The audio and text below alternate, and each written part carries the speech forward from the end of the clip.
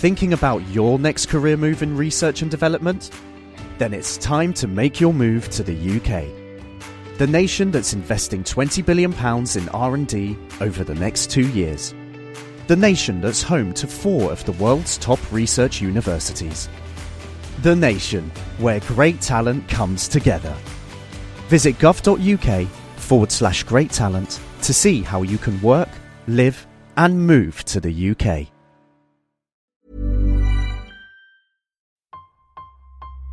All engine running. Absolute genius. Get this.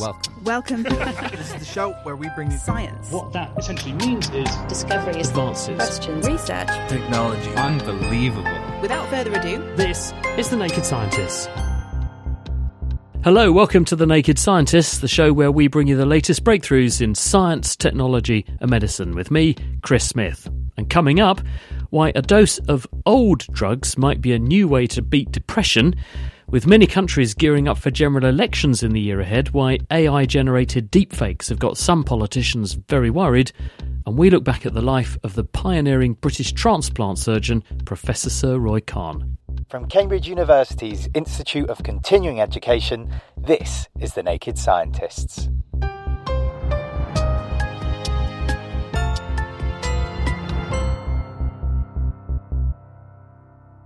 First this week, new research suggests that mood-altering drugs such as the anaesthetic ketamine and the hallucinogen psilocybin can help alleviate symptoms in difficult-to-treat cases of depression. That much was known, but why wasn't. And the experiments, which were carried out on rats by a team at the University of Bristol, suggest that people with depression tend to attach negative emotions to their memories. Breaking those associations, though, which these experimental drugs appear to do, seems to boost mood and for extended periods of time.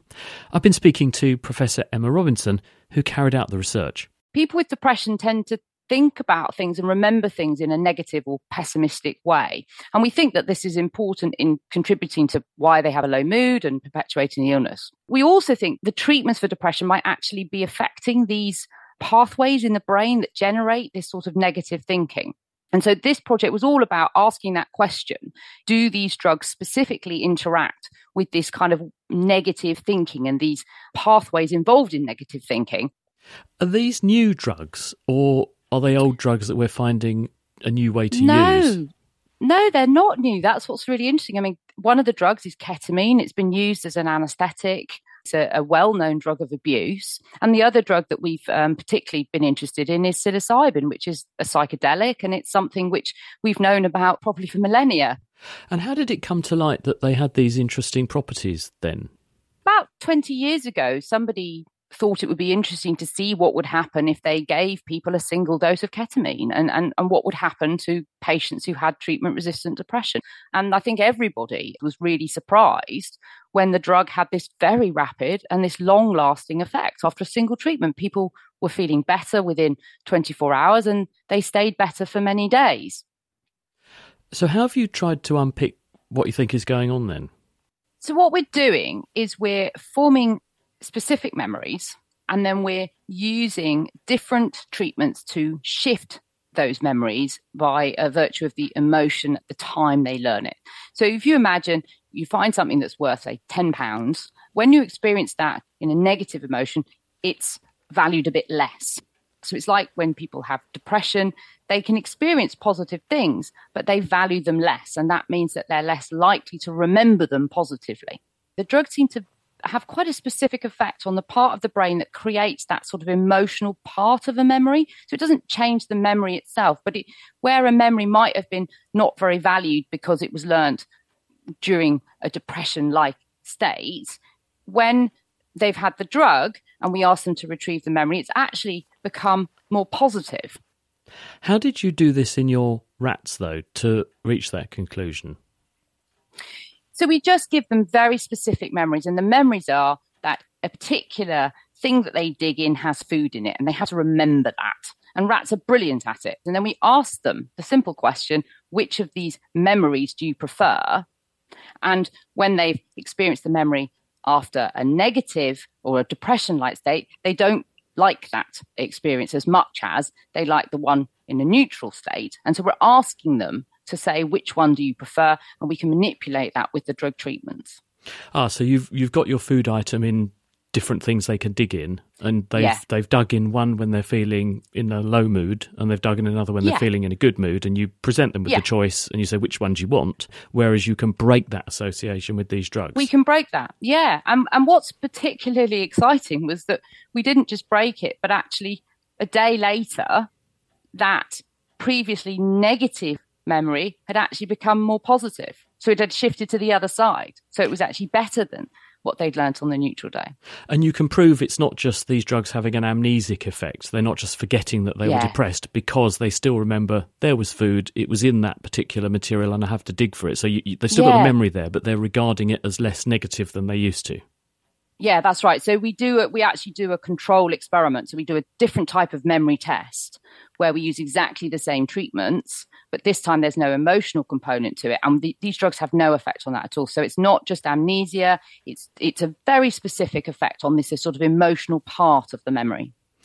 Do these experiments give you any insight, though, into why people tend to, if they have a tendency towards depression and negative mood, that they have this problem in the first place, why they are emotionally loading their memories in this bad way, so they tend to overemphasize the negatives and underemphasize the contribution of the good things? We don't yet, so that's very much where we want to see this work going. We have the potential now to use this same sort of approach to now ask questions. So in someone who has depression, so if we model depression itself in a rat, can we actually see these changing in that way?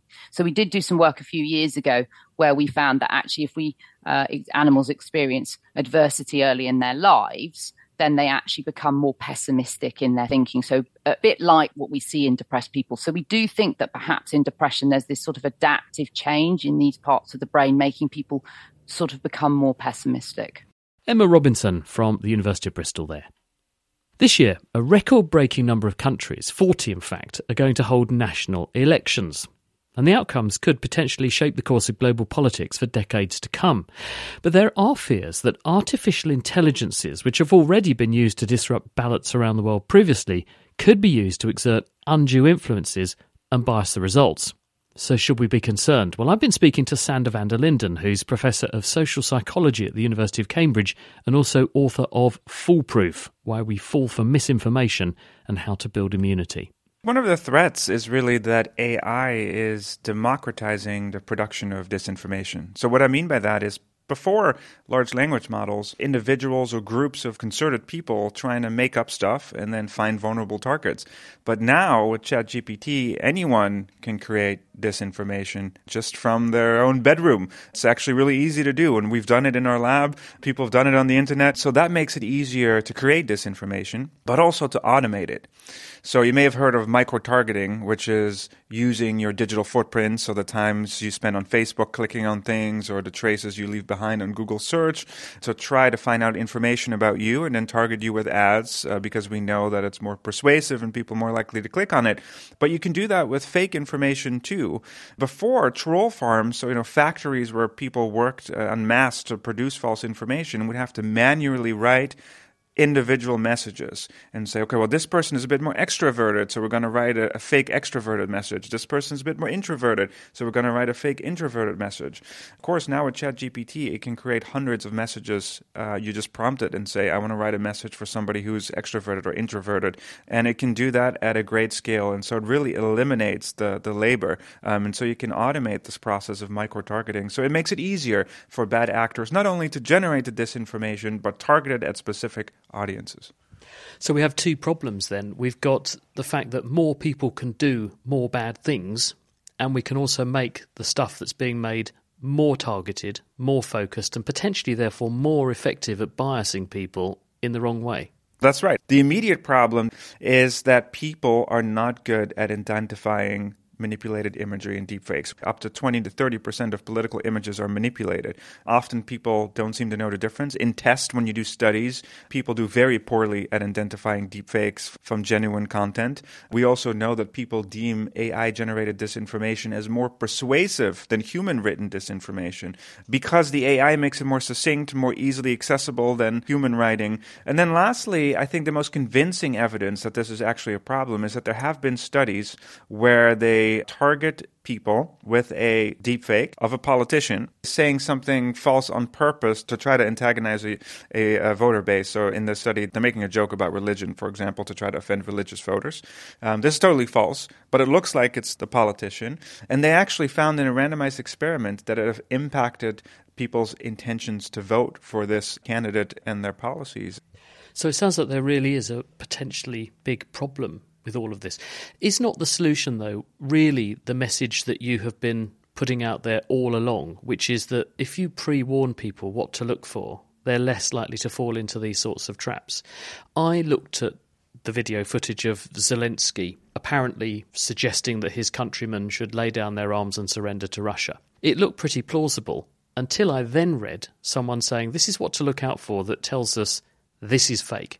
To some extent, yeah. I think that AI does pose some unique challenges to this idea of pre-bunking that you mentioned to try to preemptively build resilience. So in our lab, we do these sort of quizzes on ourselves too, and supposedly we're trained experts. Sometimes we don't know if the image is manipulated or not. We had a computer scientist visit us for a while who specializes in deepfakes, and it was really illuminating. So yeah, it is true that you can preemptively teach people some of the tricks, right? That there's flickering around the eyes, or the hair is kind of floating, or there's stuff in the background that shouldn't be there, totally out of place. And that works for a period of time until the technology updates. And if you compare this to the viral analogy, right, once the virus mutates, maybe we need to update the vaccine. And so that's the challenge with AI. With all the stuff that we've been doing before, it's kind of permanent. We give people the fingerprints of misinformation. We expose them to weakened doses and help them refute it in advance and then become more immune. But AI is changing at a faster rate than other types of misinformation. So that does pose a challenge. So we've been thinking about what are the stable features that would help people in advance. And one of those features is context. So these videos tend to be presented in contexts that are not really plausible. For example, would the Pope wear a puff jacket? Because it's hard from the rest of the image to know whether it's real or fake. It's more, does this context make sense? And manipulators will try to use political context often to insert these videos. Or is it that we as humans are just too flawed and fallible and weak-minded to see through the veil of AI? And in fact, we need an AI to defend us from AI. Is that going to be how it works out? Our media that's presented to us, our phone will have, in the same way as it has antivirus on there, may have an AI filter that calls BS on stuff that doesn't really look plausible. Well, I think it's a good idea for people to have assistance, right? We're all operating under conditions of limited time and resources. So sure, if you had endless time and you could Google everything, you may be able to figure it out, right? But in real life, we're massively constrained. And so the question becomes, can AI assist us? And yes, you can train AI to detect manipulation techniques online, to automate it, to help you detect them. We also used AI to produce a test, which we call the misinformation susceptibility test, which is a quiz anyone can take to test themselves. But the headlines were actually generated by an AI. And so AI can also assist in the education. So I would think of it as a tool that we can harness to assist people in recognizing and identifying misinformation. Are you worried? Do you think this is likely to skew the results of these elections this year and next? Yeah, that's the big question. What worries me is that there's very little regulation that actually prevents political actors from using AIs in deceptive ways in their campaigns. And that's true, I think, both in the US and maybe to a somewhat lesser, but still to some degree in the UK. And they have been used. I mean, politicians have used deepfakes of their opponents and people have fallen for them. It's kind of mind-boggling that regulation is lagging to such a degree that we actually don't know how to legislate or regulate the use of deepfakes during elections, because ads are allowed, right? And if you use deepfakes for ads, but it becomes easy to subtly manipulate people. So you can run an ad with the assistance of AI, but then it can ad-lib and produce things that aren't there. It can simulate situations that are not maybe outrightly false, but clearly manipulative. And where's the line? And so I think for people, what's happening is that reality is getting blurred. People are left to their own devices to figure it out in the absence of any type of regulation. And that does worry me, that people are going to be influenced by this technology. And so I would say that, AI-assisted disinformation is coming to an election near you. Thought-provoking stuff. That was Cambridge University's Sander van der Linden there.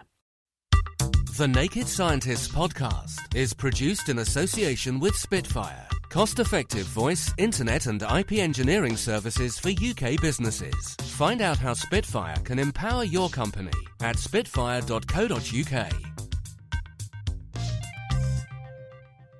Music in the programme is sponsored by Epidemic Sound. Perfect music for audio and video productions. You're listening to The Naked Scientists with me, Chris Smith. Still to come, we look back at the remarkable life of the British transplant pioneer, Professor Sir Roy Kahn. He died just recently at the age of 93.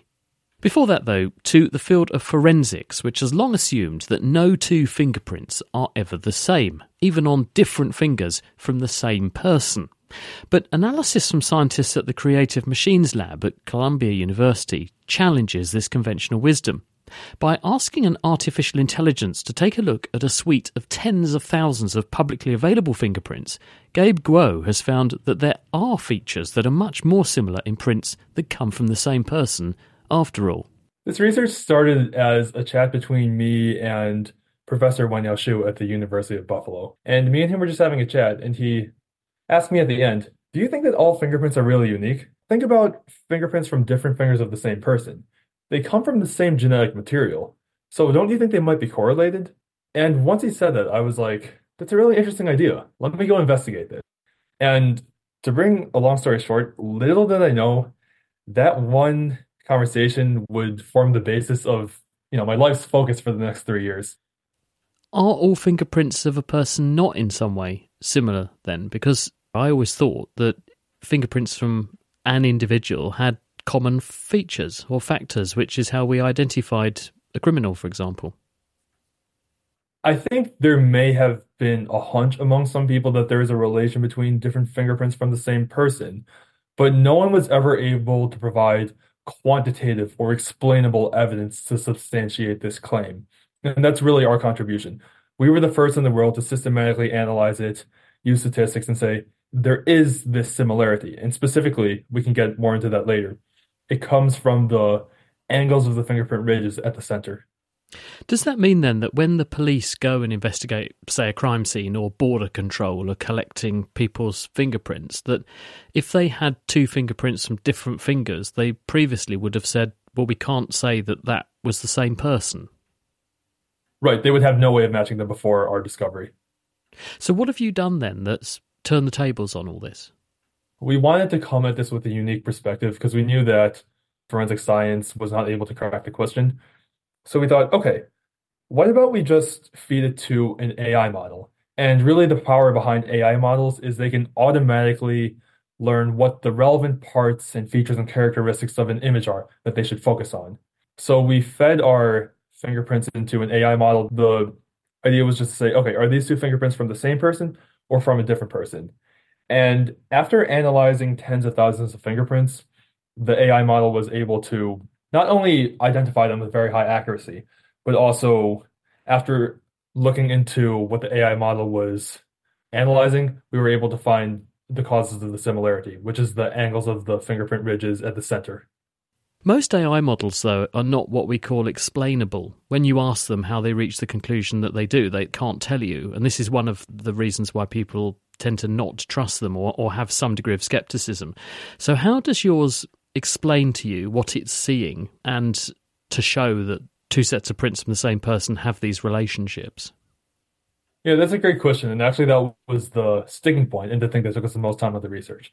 So there are two ways to do it, and we employed both ways. The first way is what's known as ablation. You take the data you have and you degrade it in some way. So for our data, we said, okay, if we make it only black and white, can it still find the similarities? Okay, that works. What if we only have the angles of the fingerprint ridges and we take out all notion of thickness or color? And that still works to almost the same accuracy. So we were able to say, okay, we're pretty sure that the similarity comes from the angles of the fingerprint ridges, regardless of color or thickness. The second way we analyzed it was we saw which parts of the images caused the AI's neurons to light up the most. And after systematically doing that a bunch of times, we found out that almost always it was the centers of the fingerprints that caused the AI's neurons to really fire. So explain that for us a bit then. What exactly is it that it's found that shows these similarities? I know you said there is a region, but what is it about those bits of the fingerprint that are so similar between individuals? Fingerprints fall into some categories. Some fingerprints loop back in on themselves. There's some fingerprints that don't really loop back in on themselves, and so on and so forth. It looks at that same region, but it doesn't exactly look at just, that macro characteristic. It looks at something a little bit more subtle. The angles in that central region where you kind of have the curvature determined. But then there's some subtle things it's doing that kind of mold all those together into the final prediction. And how good is it in the sense that how hard would I have to try in percentage terms to fool it? How often does it get it wrong? Did you find any situations where it would slip up? Because, of course, that is critical. When it comes to forensics, a jury want to be X number of decimal places % sure that this is not happening by chance. So as currently constructed, this technology cannot be used to be deciding evidence in the court case because depending on the conditions, the accuracy ranges from 75% to around 90%.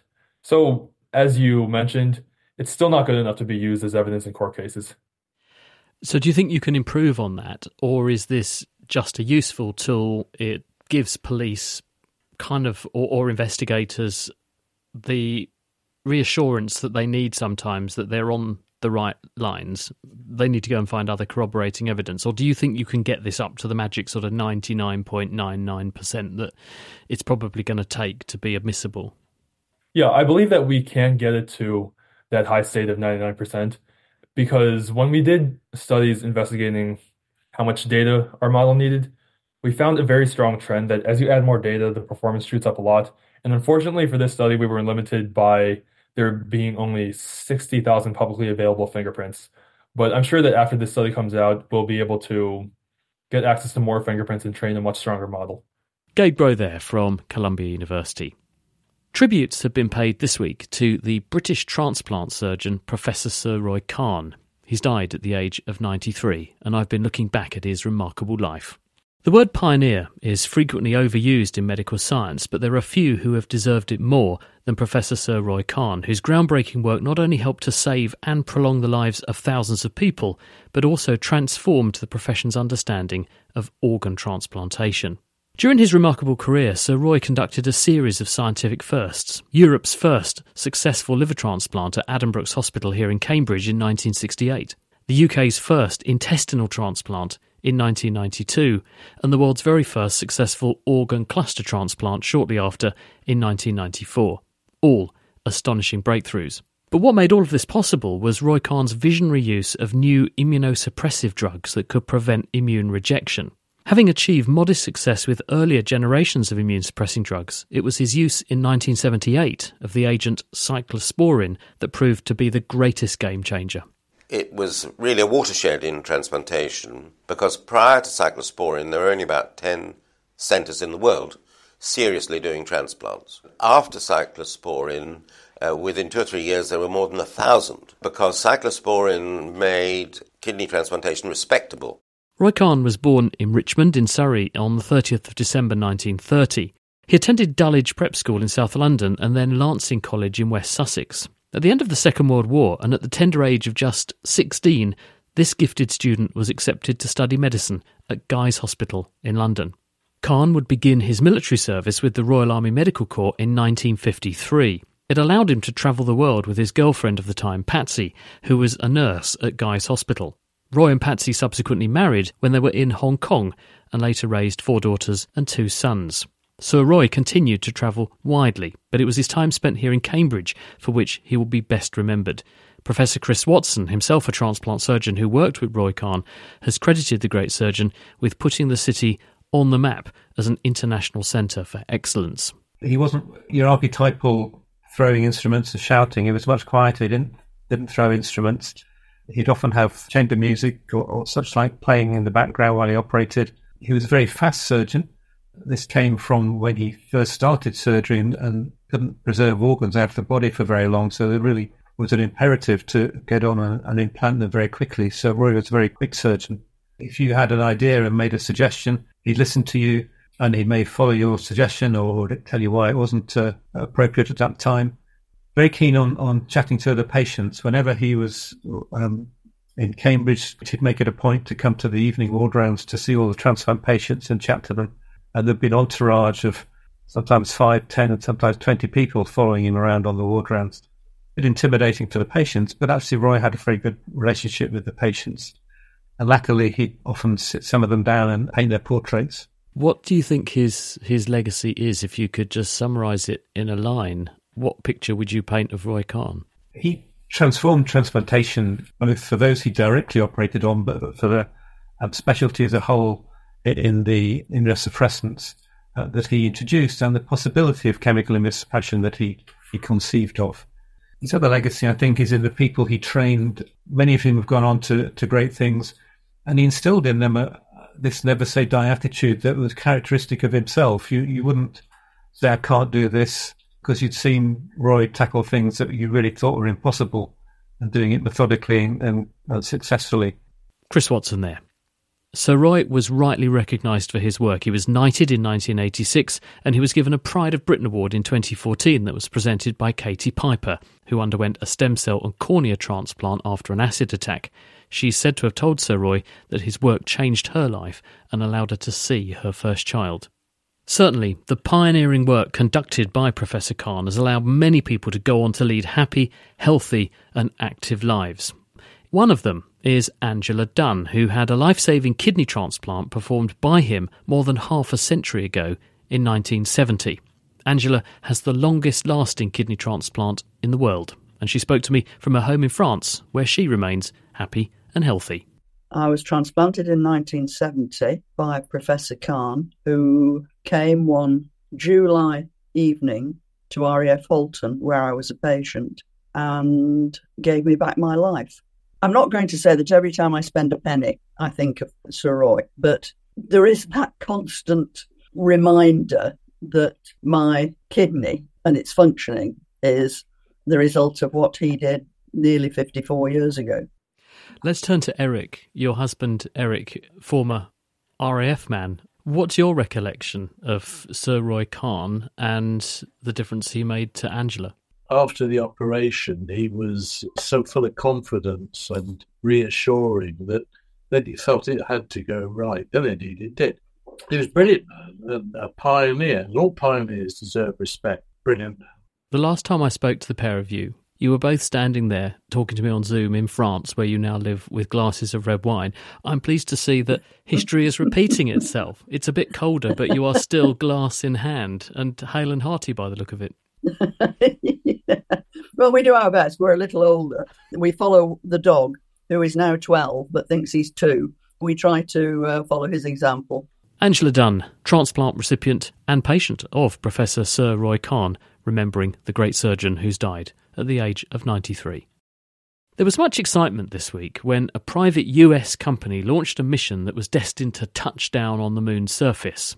But it hasn't gone according to plan, and I've been speaking to science journalist, author and BBC presenter Richard Hollingham, who's also a space boffin. He presents the Space Boffins podcast here on The Naked Scientists, about what's gone on. Well, Peregrine is, and it will still exist, but it won't land on the moon.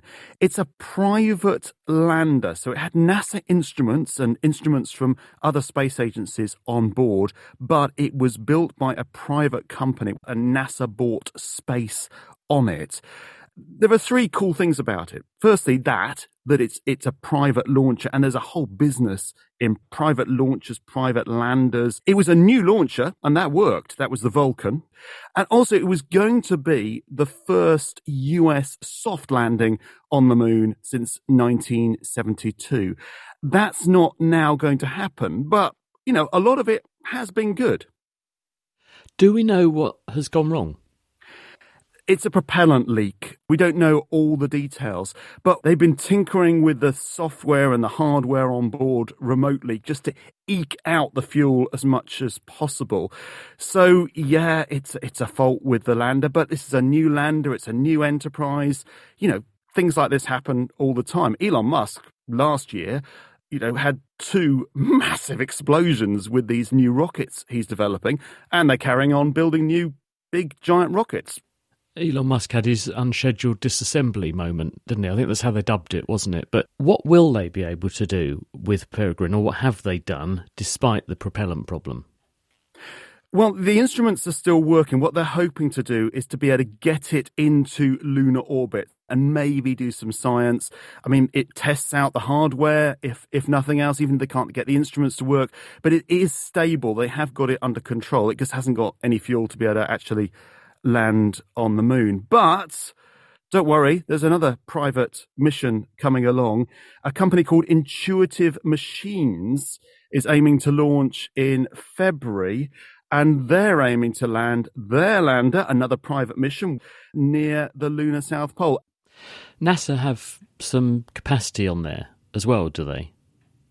They do. They have an instrument on there in particular that's going to look at what the impact of landing a rocket on the moon is. So the ejector, what sort of spews up from the moon, which is going to have, implications for other landers, particularly when we come to land humans on the moon. Space journalist Richard Hollingham. Don't forget to tune into Richard's programme Space Boffins at The Naked Scientists. And incidentally, we've also heard that the US space agency NASA are going to delay their Artemis portfolio of missions until possibly at least 2026. So we'll have to watch this space for further developments. Well, over now to Question of the Week. And our listener Natalie really does have some food for thought for us. Did women in the Paleolithic era cook the food the hunter-gatherers brought back? Good question, Natalie. To answer your question, we are picking the brains of paleoanthropologist at the University of Cambridge, Dr. Emma Pomeroy. I mean, this is a really good question. And I think, unfortunately, the answer is that we don't know. The question itself does reflect some of our assumptions. And actually, if we look at the ethnographic record, so what recent forager societies do, actually, we see both men and women cooking food, and quite often cooking food, on the go. If they find some tubers or if they hunt a small animal, they'll make a small fire and cook the food and eat it sort of as they're moving around. Did they bring more substantial things back? Would that be a different case then? Would they need to cook that on site? Yeah, I mean, sometimes food is brought back to a central place and might be cooked with a more substantial fire. But quite often I think we see that it's both men and women getting involved in that, sort of all members of the community. There's also the question of whether actually we can assume that any kind of gender roles and gender division of labour actually applied in the past as well. And again, that's been pretty controversial. People have tried to look at whether we can see differences from the skeleton in what men and women are doing. But linking that back to cooking specifically is really hard. So is it more of a case of whoever found it cooked it? Yes, quite possibly, or that people cooked it as a group with various people chipping in if it's something larger, more substantial that's going to be shared. Thank you very much, Natalie, for your question, and thank you to Emma Pomeroy for the answer. Next week, we're answering this question from listener Catherine, who, after her cataract surgery, had this to inquire about her new set of eyes. Why is it, with replacement lenses, which are fantastic, does facial recognition still work, but biometrics do not seem to? And if you do have a question of your own, or you think you know the answer to this one, the email address is chris@nakedscientist.com, or join us on the forums, nakedscientist.com/forums. Thanks very much to Will Tingle there. Well, that's all we have time for this week, but do join us on Tuesday when we'll hear from another Cambridge great. That's the Astronomer Royal and member of the House of Lords, Martin Rees. Meanwhile, The Naked Scientist comes to you from the University of Cambridge's Institute of Continuing Education. It is supported by Rolls-Royce. I'm Chris Smith. Thank you for listening. And until next time, goodbye.